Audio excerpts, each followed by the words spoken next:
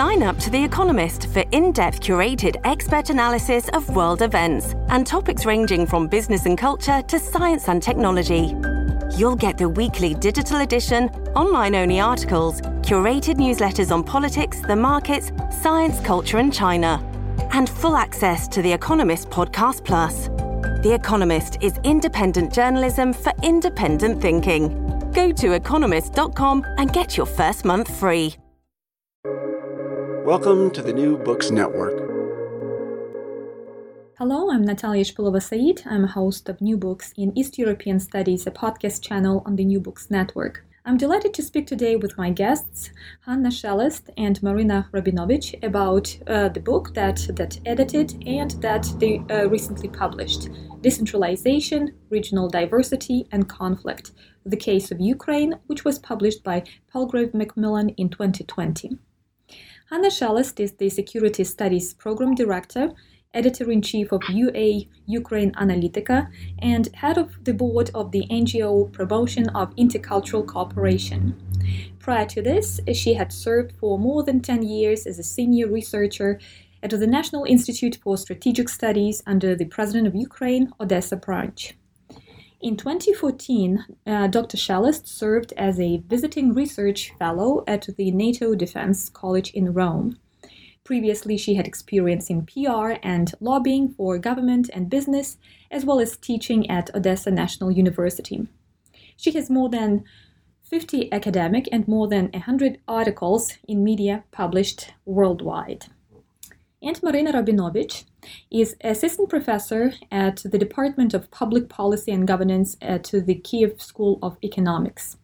Dr. Rabinovich's research interests include international and EU development policy with a focus on political development and fundamental values, rule of law, democracy, good governance, international and EU trade policy, EU external relations and their legal regulation, as well as the actual issues pertaining to Ukrainian politics and law, such as the reform of decentralization and conflict settlement.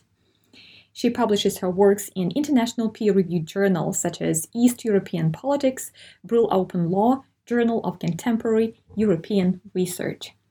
Hello, Hanna and Marina. Hello.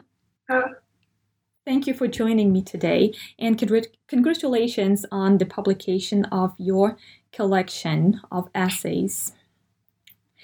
The volume that you edited, Decentralization, Regional Diversity and Conflict, the Case of Ukraine, covers a lot of issues which are pertinent to the situation that shape internal and external policies in Ukraine today. I would like to start with regional diversity, which to a large extent is one of the aspects that is still rather hard to manage for a number of legal constitutional regulations and decisions. One of the central points of the volume revolves around the historical premises of regional diversity in Ukraine. Would you clarify this point?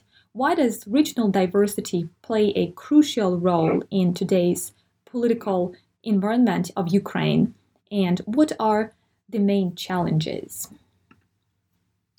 I would probably start, and that is a really good question. It's probably one of the central in this book, and you can find it not only in the chapters about regional diversity, but as a red line in many others. And the idea is that very often the existing regional diversity, which is the benefit of Ukraine, it's something that is created by the years of history, of the difficult history of Ukraine, and what is accepted inside of the country as an advantage of the country, is very often manipulated politically, manipulated by the external forces, including the covert operations or information operations against Ukraine. It became one of the red lines since 2004 in the political campaigns in the struggle for power, when political technologists started to use it as a disadvantage, not an advantage of Ukraine. And what is more important that within the last years, probably since 2014, but the first examples were even earlier, and our book also demonstrated that this issue became securitized. So from the classical constructivist point of view, that is probably one of the best examples how you can take the issue that exists, that is not a problem, that is just an issue, a fact, and you're starting to securitize it in each of the decisions of the statements of international institutions, of your foreign partners, of your enemies, and of the internal political discourse. So that is why for us, this regional diversity was extremely important, and for our authors to demonstrate that the existence of regional diversity should be studied first, not just used as the manipulation argument, that if you look to the real facts, the regional diversity is not a problem, but definitely very often in the contemporary discourse around the Russian-Ukrainian conflict, that is the issue that is probably the easiest to be used to demonstrate that Ukraine has problems. So through the articles, we really wanted the authors to demonstrate the real picture, to give as much as possible information, because without information, with certain information vacuum, we are coming to the problem that we give others the voice about the real situation with the regional diversity of Ukraine. Thank you, Hanna. Marina? Yes, I agree with Anna to a great extent about the role regional diversity plays in contemporary political environment and security environment in Ukraine. But what I wanted to add to what Anna said is the importance of accommodating and managing regional diversity. Because before the conflict, as Oksana Mishlovskaya illustrated in her chapter, there have barely been some well-conceptualized policies in Ukraine that would look into the diversity and that would employ particular tools to manage it. Therefore, our idea and our focus was to show that the reform of decentralization should be also regarded as a reform whose aim is to accommodate regional diversity while recognizing that diversity is in place and we shall not ignore it, and at the same time, as Anna said, not allowing others to accommodate it the way others would love to do that. Mm-hmm. I have a follow-up question on this issue of diversity. So maybe we could specify what kind of diversity is meant here. So maybe it's regional diversity, ethnic diversity, demographic diversity. So maybe a little some more clarification here. And as Anna mentioned, diversity can be used as an advantage, as a disadvantage. And could we just give a couple of examples how diversity can be used as a disadvantage, actually, as well as advantage as well? Mm-hmm.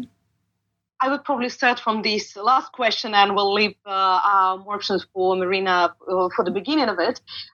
When we speak about the disadvantage, we clearly saw it in 2014-15, especially in such regions as the Zakarpattia or Bessarabia, the south of Odessa region. When, for example, Bessarabia is very multi-ethnic. You have the Albanian, Bulgarian, Moldovan, Ukrainian villages, Gagauzia. These people speak their own languages, and for 300 years, we've never seen conflicts there. Mm-hmm. So these people can speak simultaneously at all these languages, and they always thought about this diversity as the advantage, as the multicultural, as a tolerance, as the best examples of how different ethnic groups can live at the same land. But in 2014, 2015, there were plenty of examples when through the gossips, through the statements of some politicians, we started to see the first examples of the clashes. Luckily, not physical clashes, but these issues started to be in between certain ethnic groups that never had problems before, and also between these multi-ethnic districts and Kiev as a central government. Because they started, politicians started to say then that there are problems in economic sphere, for example, in social sphere. That is because they are from the different ethnic groups. Just because they wanted to get these groups for their political advantages to support certain political parties. And the same, if you study the reports of the security services of Ukraine, there were numerous attempts to fire certain interethnic relations. In Zakarpattia, the best example when the Polish nationalists paid by the Russian security services burned the Hungarian cultural center. It sounded like a crazy situation from some bad movie, but that was a real case because initially it was accepted as the anti-Hungarian sentiments of Ukrainians. And definitely we had a diplomatic scandal between Hungary and Ukraine. So you can imagine how the existence of the certain ethnic groups can, especially when they live compactly at the certain territories, can be used to destabilize the situation, political and interethnic situation. And I can name plenty of examples like this. The same cases definitely sometimes with the Crimean Tatars, who were the IDPs moving to the Kherson region, or like many situations. That's why we understand perfectly how it can be used as a disadvantage. At the same time, definitely when you have a careful approach, tailor-made approach, we see how we can use these multi-ethnic situations, for example, as an advantage, describing that, come on, but for 300 years we've lived together for good, and we always had it without any problems. So from the appreciate inquiry approach, here looking like why we managed to live like this, what brought these problems, and how we can solve. Can it be examples for others? The same is with the democratic plurality and this regional diversity, because we understand that in different regions, sometimes different parties are like more popular. All disadvantages we know. It brought us to Maidan first and Euromaidan second, to many other difficult political campaigns. But at the same time, when we speak, for example, with our counterparts, so from other post-Soviet states, we always can say, come on, but that is democracy. When you have these different political parties, okay, maybe in the different regions, that what make this plurality of opinions, and that is what is the real democracy. Maybe we are still democracy in progress, in transformation, but that is. So it is no black and white. You always can find how to use this situation, how to manipulate with it, or how to find the positive examples and to move forward with the reforms and transformation of the society.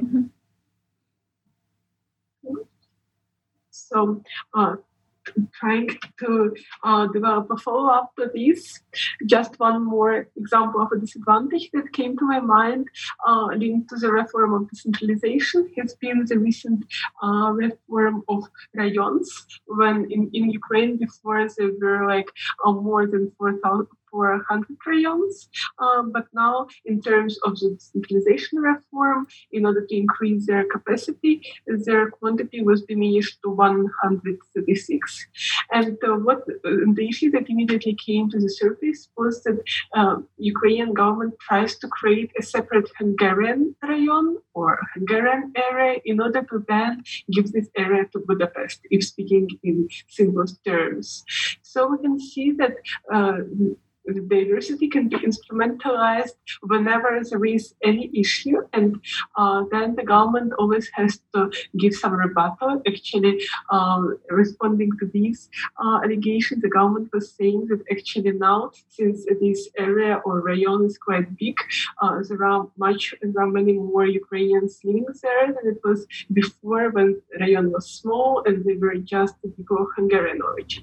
Nevertheless, fake news appear very quickly and they spread easily, and sometimes they are very easy to believe. That's why regional diversity can become a disadvantage when the world is more governed by fake news, by post-truth, and all these contemporary peculiarities of international relations. Regarding the types of diversity that addressed, our ambition was to touch upon different types of diversity, and apart from regional diversity per se that Oksana Myslovska dealt with, we also included linguistic diversity and tried to find out how the Constitutional Court of Ukraine addressed linguistic diversity in its decisions.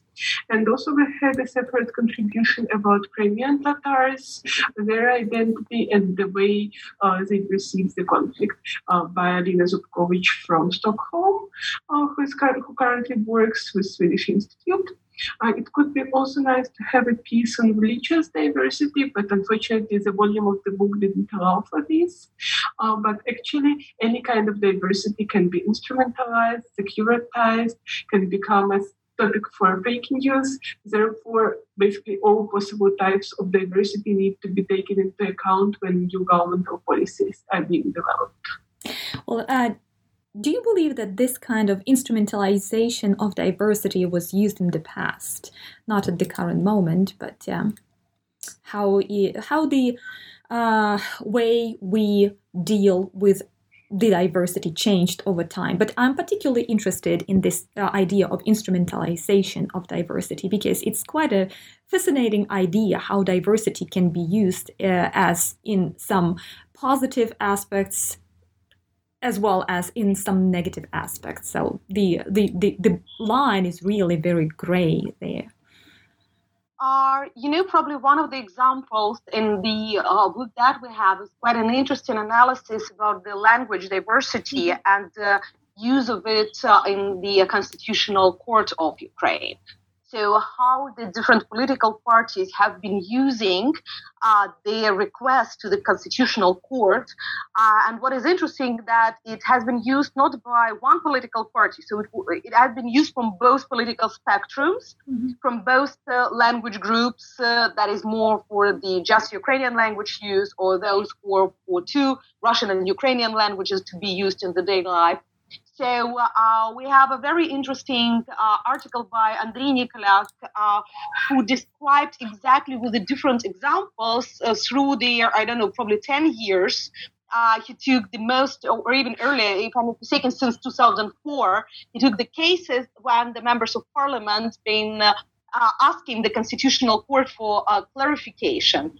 And very interesting how purely legal issues are transformed because we understand it is like a circle, the closed circle. Political parties being political, asking Constitutional Court for the legal issues, but at the same time, Constitutional Court doesn't want to give just the legal decision because they are afraid to be caught in this political confrontation, and they are not giving the clear answer. So it is not the answer that can satisfy one side, and they are returning back the ball to the side of political parties because sometimes they were telling that it's not in their competition. Sometimes they were giving the decisions that can be read as you want, but not bringing clarity. So his article is probably one of the best examples how you can instrumentalize it even in such a political legal issues, not only in the pure political competition between the different sides in Ukraine. I would say in terms of history, in terms of Ukrainian history, there have been many examples when diversity was to some extent instrumentalized by different parties, by the proponents of different ideas, such as the idea of economic special zones in Ukraine. For instance, with Odessa, as far as I know, there were the ideas of redoing Porto Franco. And then this kind of Odessa history was also instrumentalized in its terms, saying that Odessa is a free city, it shall have some special status, and so on and so forth. And when somebody says special status, one can already make different negations in this regard. However, before all these large culture of fake news and propaganda started to develop, this instrumentalization wasn't that, I would say, that great. It wasn't of such a scale as it is now. However, now with Facebook algorithms, it's possible to create totally different virtual worlds for different categories of people, for peoples in different countries, and therefore now this instrumentalization becomes ever stronger and ever more easy to do. I would like to talk more about the current conflict between Ukraine and Russia, and you already mentioned to some extent how diversity was misused, right, during this conflict. Regional diversity weighs in to the problem, but on a populist level, this diversity is often simplified to the level of what ethnicity or nationality we speak about, and in this case, it's primarily about Ukrainians and Russians. Your volume offers to look at the self-proclaimed so-called republics, Donetsk People's Republic and Luhansk People's Republic, which are supported by the Russian Federation. What does regional diversity help understand about these regions? What diversity and what traits of diversity should be emphasized here, if any, of course? And I think it pertains to the remark which was made by Hanna earlier, that diversity can be used to solve conflicts. So how can we use diversity in this case to solve this kind of conflict? No, we're speaking more on behalf of our authors who express their opinions here, but definitely mine and Marina opinions are in the introduction to the book, why this topic is important. And it seems to me that what book demonstrated, especially about Russian-Ukrainian conflict and so-called DPR and LPR, is that over there it is the clear constructed conflict when there are weaknesses and some difficulties of the like socioeconomic or political, but not ethnic or diversity issues have been used by the adversary country, and but at the same time, what is really important that our authors demonstrate that even if you don't have a problem, through the years you can develop it to the real problem. That's how through the years we probably not create but develop the local identity. When the local identity is becoming more important for the people than the regional identity. And the research is definitely, the articles demonstrate that we even don't speak about the whole region. Yep. Let's be honest and let's explain to our listeners that when we say Donbass in the news, it's not even the whole Donbass. We're speaking about 1/3 of Donetsk and Lugansk regions. And we speak about just 5% of the territory of Ukraine. So we are not speaking about certain unity, which is clear like Catalonia in Spain, for example, or Bavaria in Germany. We're speaking just about individual towns that have been occupied, and where after the 6 years, through propaganda, through military presence, through the conflict, through the economic issues, the local identity has been cultivated. That's probably the best word to describe it. We always had a certain Eastern Ukrainian identity that's been created mostly after 1950s, when this region received a lot of Russians from the Soviet Union to reconstruct the mining industries and metallurgical industries. So definitely there were certain regional particularities, let's say. But it is not the same particularities that make regions to separate or to make the new countries. So here it is probably the perfect example of the misuse of the diversity rather than to satisfy the certain political ambitions, or even better to say, to use by Russia to control Ukraine. Because here probably the best example how we understand different in terms of terminology about diversity. We have a wonderful article by Nadia Koval, who is showing how the word that federalization is understood differently in Germany, Russia, and Ukraine. That for Germans, federalization is good. It's nothing bad. Yep, it's how the good functional state is working. So when they use it about Ukraine, proposing it as a solution for the Donbas conflict, they mean only good things. But at the same time, we have a Russia who is also a federal state, but where no real power in the regions, and who doesn't want to bring the equal powers to all regions of Ukraine. But they propose just for this 5% of the territory of Ukraine with the only idea to have a control over domestic and foreign policy of Ukraine. So Nadia, in her article, demonstrates how through this wording, through the terminology, we have a completely different narratives and policies, and how sometimes proposing the good ideas from diversity, as we started talking from diversity, the results are negative. So do no harm is probably the best concept to be examined for Ukraine when some of the mediators or external experts would like to propose the best solution from their experience, but not look into the real roots of the conflict or the real arguments of another side. They're bringing harm, but not the good decision. They're cultivating these separatist ideas just in these individual towns, which are currently completely controlled by the Russian Federation. So that's why it seems to me that in our book, a lot of authors try to demonstrate that it is not a single and simple decision, that risk assessment should be done probably for most of the decision, that even decentralization as a way to appraise the diversity of Ukraine. And we understand we are speaking about almost 50 million people. We're speaking about a huge country where decentralization can be seen as a positive because you can't control the whole country from the center. But at the same time, they demonstrate how, in case you don't estimate the risks, mitigate the risks that this reform is bringing, that the ideas of special status for Donbass is bringing, we can bring even more problems, more difficulties, and just to give instruments to those who would like to destabilize Ukraine. Mm-hmm. I just wanted to say before Marina gives her kind of response to this question, I just wanted to say that it was such a wonderful example with that notion of federalization as understood in Germany, Russia, or Ukraine, for example. And you specified some terminology, right, that somehow shapes that kind of understanding.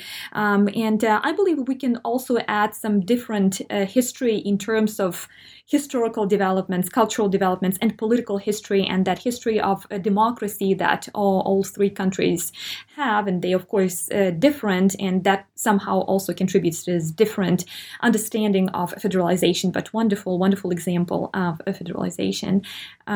Marina? I'd like to make 2 points with regard to the previous question. Let's say the first point is about terminology. Like, terminology is the thing that matters a lot, both in terms of the conflict in Ukraine, in terms of its resolution, and in terms of writing about the conflict. I would say it took us 3 years from the very first proposal to do the book until it was published, and maybe more than 1.5 years has been the debate about terminology with the publishing house. Initially, our idea was to address the conflict as many authors suggested, and as it's usually said in Ukraine. Our idea was to name it Ukrainian-Russian War, or at least the conflict in the Ukrainian conflict, or the Ukraine conflict, or something like this. However, what we heard from the publishing house was that there may be readers with a different opinion. So if you read between the lines, readers who would share Russia's position as regards the conflict as a civil war in Ukraine, and that's why we needed to find the most neutral way to address the conflict, and that made us select the definition from the OCC, saying that the conflict shall be named the conflict in and around Ukraine. Mm-hmm. So this term can be also seen as contested, because people ask, okay, and what does around Ukraine mean? Does it mean somewhere in Belarus it is around Ukraine, or maybe somewhere in Poland also around Ukraine? Nonetheless, the sole thing we could have done was to rely on the definition by international organization and say we're not judges, we're not international adjudicators, and we don't have the competences to define the nature of the conflict itself. Also, when we speak about people who are in Donbass, some people would say they are повстанцы. I don't even know the word and how they call it in English. Rebellions. are rebellious. Others would say they are just people who live in the occupied territories. Others would say there are Russian allies, whatever. So anytime you select a term to define something in terms of Ukrainian-Russian conflict, you need to think carefully what term you select. Otherwise, there can be a scandal or just a huge misunderstanding. Even when we selected the term the conflict in and around Ukraine, we still heard very different opinions about that. So terminology matters, and that's why it's very important to define concepts, to study concepts, and to be able to clarify to a large number of people in Ukraine and beyond Ukraine what each concept actually means. And the second point is about the constructed nature of the conflict. As Anna was saying, I wanted to make a different example also from the book chapter, the chapter by Yaroslava Barbtieri from the University of Birmingham. She was trying to find out whether the decentralization reform was a good tool to address the conflict. And what she found was that the decentralization was also misused, not just federalization, but decentralization, because there have been so-called fake communities, or when parallel to new amalgamated communities, pro-Russian forces tried to establish their own amalgamated communities and kind of size power in some places, for instance, in Kherson Oblast, in Nikolaev Oblast, and locals were even believing that these people are real authorities of newly created communities. Similar initiatives, would say, existed with regard to some new special economic zones and some other forms of accommodating regional diversity. Kind of parallel structures of power can be initiated wherever. And in case of locals, especially, there are some old people who don't listen to news very often, or people who don't follow politics, can even believe that some parallel power structures are real power structures. And that's why it's still important for the government, even though this is decentralization, to control what happens in border regions especially, and to control whether no parallel structures emerge, either more or less openly or remain in a shadow. Mm-hmm.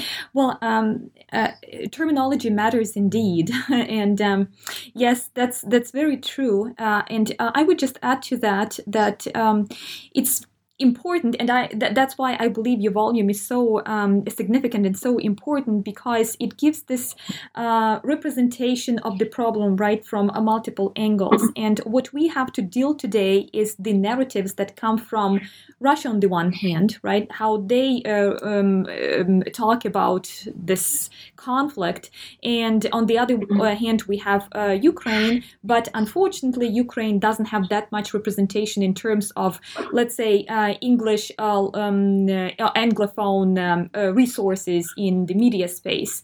And there is always this clash between the Ukrainian representation and the Russian representation in terms of media resources. And I think that your volume does contribute a lot to this kind of shaping of how we can look at this conflict and what aspects should be considered when we talk about the conflict, which is not only in the Donbass, but in Crimea as well. And also, could you comment a little bit on that terminology about Crimea, because there are some notes in your volume about how we approach the annexed Crimea. Probably just a few words from my side, because the Crimea, we are not taking it from the political point of view in terms of the special status for Crimea or indigenous people, what is quite important, but probably deserve a special book just about this. And we know that now the interest in Crimean topic is becoming more and more, so we hope that such books will appear in the future as well. And we see more and more work at the political level in terms of articles, media, talking about this. But at the same time, it is very important to look how the Crimean Tatars, who are a different ethnic religious group and quite a special group in the Ukrainian society, but that have been witnessing the aggression and occupation firsthand. What is their self-identification? How much they self-identify themselves as a part of Ukraine.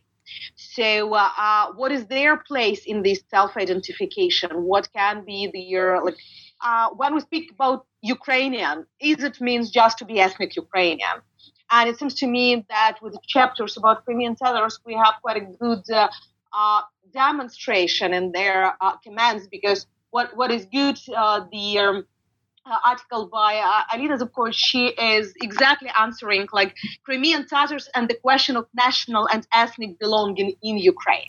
Because in Russian and Ukrainian language, it's always a mix. It is coming from the Soviet Union terminology, these ethnic and national belonging. So very often saying being Ukrainian, people are thinking only about being ethnic Ukrainian. And with the interviews that Alina demonstrates with quotations of different people, that's mostly IDPs who are now living in different parts of the country, what for them means being Crimean Tatars, but at the same time being Ukrainian. With what is associated?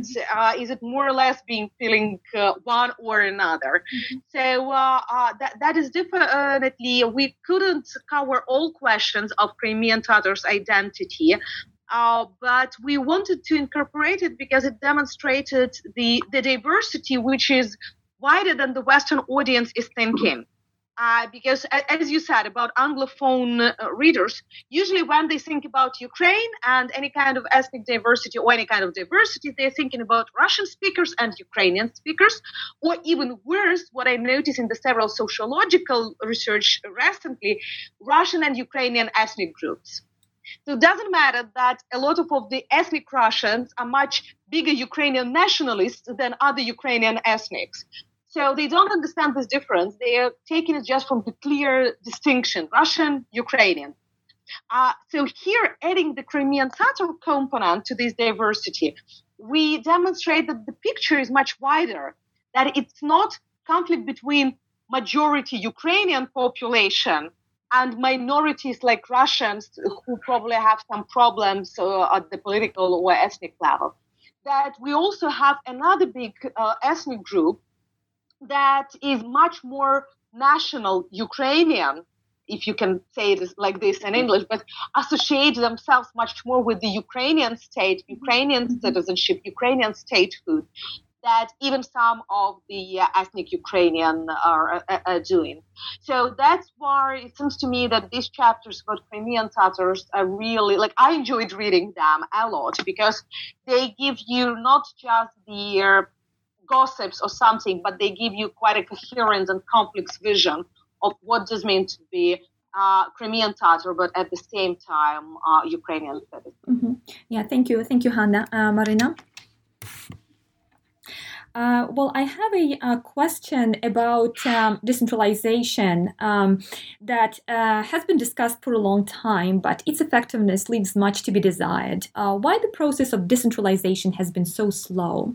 What administrative decisions should be implemented as well? And does decentralization entail the change of how we think about state and power as well? Because part of the book is about these difficulties that we've been having with this process. Marina?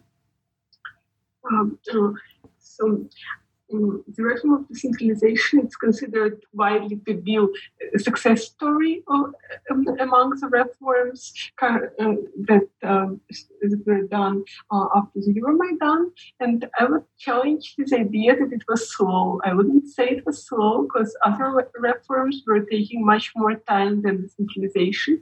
For instance, the reform of justice sector, I remember 10 years ago when I was studying at the law faculty in Odessa, I heard a case where the reform of the justice sector ongoing, and still the reform of the justice sector is ongoing and will be ongoing since forever. The reform of decentralization has two clear, or more or less clear stages.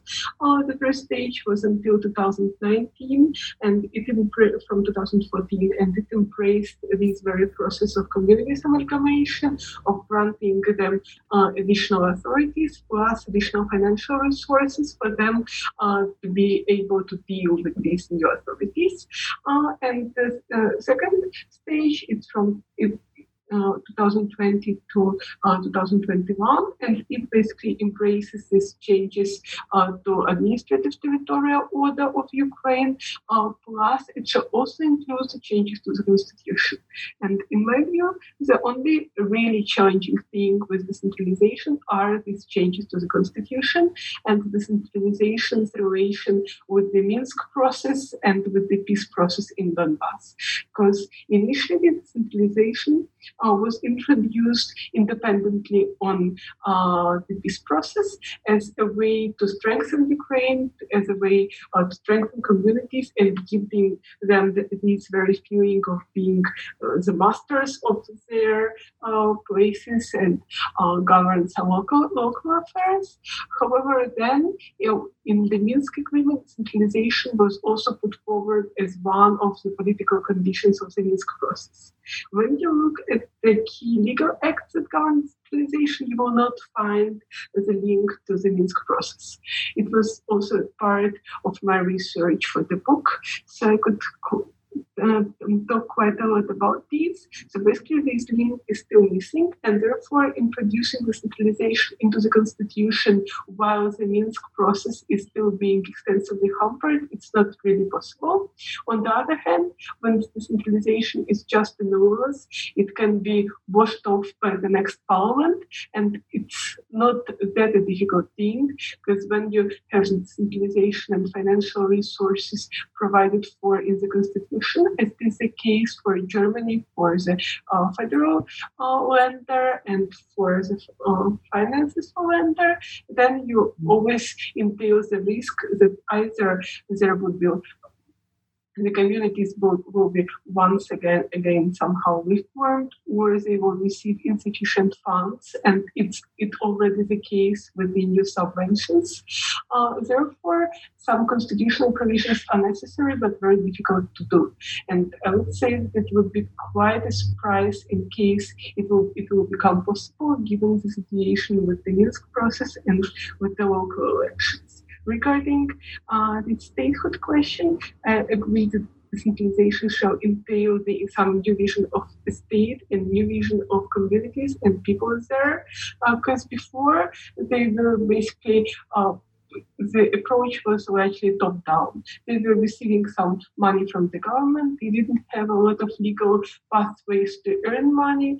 They didn't have enough capacity to do something, to do projects, to receive funding from third-party sources.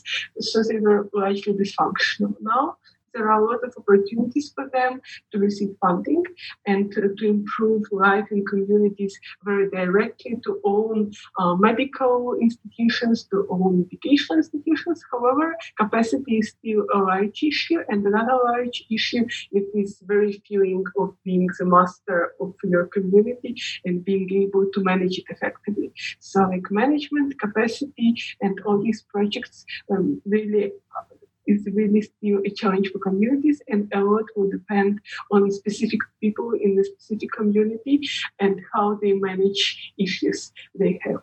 Also, just another small remark about that, about the capacity issue. I have read the analysis about how the subventions are being used, and the vast majority of funds from the national Fund for Regional Development are still being used for some operational projects, like to build the road or to do some renovation in the hospital, whatever, but there are virtually no projects that can offer you more income in the future. So the economic activity of communities remains very low, and there are not so many chances and not so many best practices maybe on how to do some enterprises at the community level, how to manage them, and so on and so forth. That's why turning communities into business subjects to some extent is really a challenge for decentralization, alongside all these political, constitutional, and Minsk process-related issues. Mm-hmm. Thank you, Marina. Hanna, would you like to add anything to this? No, it is good because for decentralization we can talk for hours and for hours. It is still a process, and it seems to me that the biggest risks and opportunities we will see after October 25, when Ukraine have a local elections, and it will be the first elections according to the new administrative structure of Ukraine, with the new rules and with the new powers for the local authorities. So it seems to me that the real situation we can evaluate, let's say, in the beginning of 2021, when the results of these elections will be visible and when the first decisions at the local level will be taken. Definitely, and you can see it in some of the articles that our authors touch, that not only that decentralization can be misused, what Marina described in her previous statements, but also that it is such a complex issue. It's not just redrafting the borders of certain regions or just giving a little bit more power to the local authorities, but we understand that it is just a first stage, and it can bring both decisions to some conflict or risks to some conflicts to start, as we will see the further changes in the law for education, at the financing at the local level, and especially in the multi-ethnic districts of Ukraine, we can see the further developments and further implications. But at the same time, that's definitely a Ukrainian argument, as our book is about decentralization, diversity, and conflict. So definitely we look to the decentralization only from this point of view. And here we understand perfectly that when Russia is speaking about federalization or special status, Ukraine always has an argument, but for why you need it. You need it for the bigger powers for the local. That's what decentralization is bringing. That's what we are already doing. And you want greater powers only for a few towns on the east, and we want bigger powers to the whole country, to all local authorities. And here it is very important for us because we understand perfectly the risk. As soon as we give bigger powers, changes to the constitutions for Donbass, why Odessa or Dnipropetrovsk or Zhytomyr would not be able to say, why them, why not us? So definitely through such an individual approach, we can bring bigger risks and bigger conflict potential to the whole country. So we are describing how decentralization, in case implemented perfectly, can contribute both to the conflict mitigation in Ukraine, but also to the European integration. That is probably one of the aspects that we haven't discussed yet, but what is in the book, that few of our authors also looked through all these problems through the lens of European integration of Ukraine, how it can assist us, how it can facilitate the process, or maybe how it can bring certain difficulties. So for Ukraine, when the European integration is chosen as the strategic course of the country, it is very important also to look at these processes through the lens of the European Union norms and European Union integration process of Ukraine. Could we draw parallels between the case of Ukraine and other international cases in terms of managing regional diversity and interstate conflicts as well? We probably have the best example is Marina article that you can find in this book, where she looked at the special status as one of the aspects of this diversity. Because very often in Ukraine, we are saying that Ukrainian conflict is unique. Definitely it is, as any conflict in the world. But definitely we have certain parallels with the Moldovan Transnistrian Republic and with Abkhazia and South Ossetia conflict with Georgia. Not only because Russia is involved in all three conflicts, but also because Russia used a lot of instruments and methods directly or indirectly. And we can see the parallels from negotiations to the peace propositions and to the propaganda narratives. What is interesting, we've been comparing, it is not in the book, in other researchers, we started comparing the propaganda narratives from 1992 or 1995 in Transnistria and 2014 in Ukraine. They were the same. So that's why it is very important also to look to the special status, because in both Georgia and Moldova, the separatist regions, received the special status. And in Marina's article, you can read how she's comparing how the special status being evolving, how it is in the documents, and looking what are the parallels, what may be lessons learned for Ukraine, both positive and negative. So in this case, it's not only diversity, but also the instrumentalization of this diversity as an example for Ukraine. Marina, would you like to tell us a few words about your article? Yeah, like the idea of my article, it comes from the fact, as a way, I come from the legal background, and therefore I had this impression that the conflict in Ukraine was mostly studied from the international law standpoint, but nobody looked at the way Ukraine itself defines the conflict and defines de facto states, and therefore I decided to look at Ukrainian domestic laws plus the laws by Moldova and Georgia. And what I found was that Ukraine has kind of two approaches being combined. It has special status law offering special status to Donbas, kind of in response to ceasefire and the fulfillment of other conditions by the Russian Federation. And on the other hand, it has the reintegration law that says that Russian Federation is an occupying force and so on and so forth. But special status looks like the approach by Moldova, and the reintegration looks like an approach from Georgia. So we basically took both approaches and incorporated them into domestic law. And even though now we don't see some real-life collisions that come from this fact, I would say that in case Minsk process proceeds, then it will be really difficult to maintain both tracks of regulating the status of territories in Donbas region. And another thing to say that the next step I'm going to implement about this research is to look at the coherence of Ukraine's domestic legislation with Ukraine's approach to the strategic use of lawfare at the international arena. Basically to see how Ukraine speaks the conflict and how Ukraine speaks occupied territories when using the lawfare and when speaking to the domestic audience. And what I also found was that domestic legislation, it doesn't just influence what takes place in Ukraine, but it also influences conflict transformation internationally, because it largely sets kind of red lines of that the government cannot go beyond, and at the same time provides some background for international negotiations, also showing to our partners how we approach the conflict and what can we be ready for in terms of the negotiations. Also talking about the examples, what we can compare the conflict with, I would like to mention maybe what should have been mentioned in the beginning, is that the book is published in the series. It's called Federalism and Internal Conflict.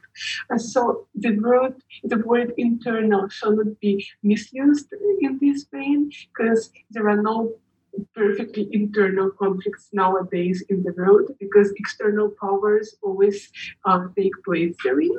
And the series, it embraces very different conflicts, from the ones in Nigeria, that we barely know about, to the ones in Bosnia and Herzegovina and the experiences of dealing with it, the conflicts in other post-Yugoslavian countries, and that's why there is basically a big deal of conflicts that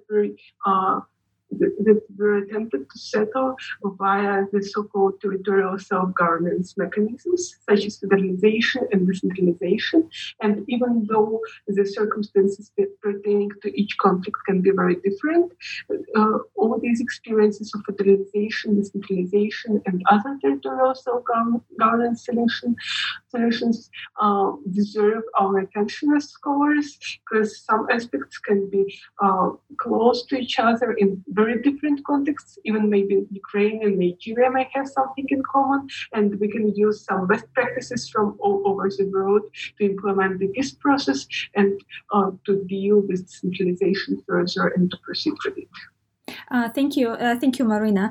So, as your volume shows, there are a lot of things to consider, and there is so much to do still, in spite of all the aspects that were considered for your volume, and in spite of all the aspects that were considered for the implementation of decentralization, and for all those attempts to solve the conflict in some way. So, I would like to thank you, Hanna and Marina, for this wonderful conversation, and again, congratulations on this wonderful volume, which I said is very, very significant and important, not only in terms of the aspects that are presented, but also in terms of the terminology that you try to clarify with this volume. Thank you so much. Thank you for the invitation. Today I spoke with the editors of Decentralization, Regional Diversity and Conflict, the Case of Ukraine, Hanna Shelest and Marina Rabinovych, which was published by Palgrave, Macmillan in 2020. Thank you for listening to New Books in East European Studies, a podcast channel in the New Book Network.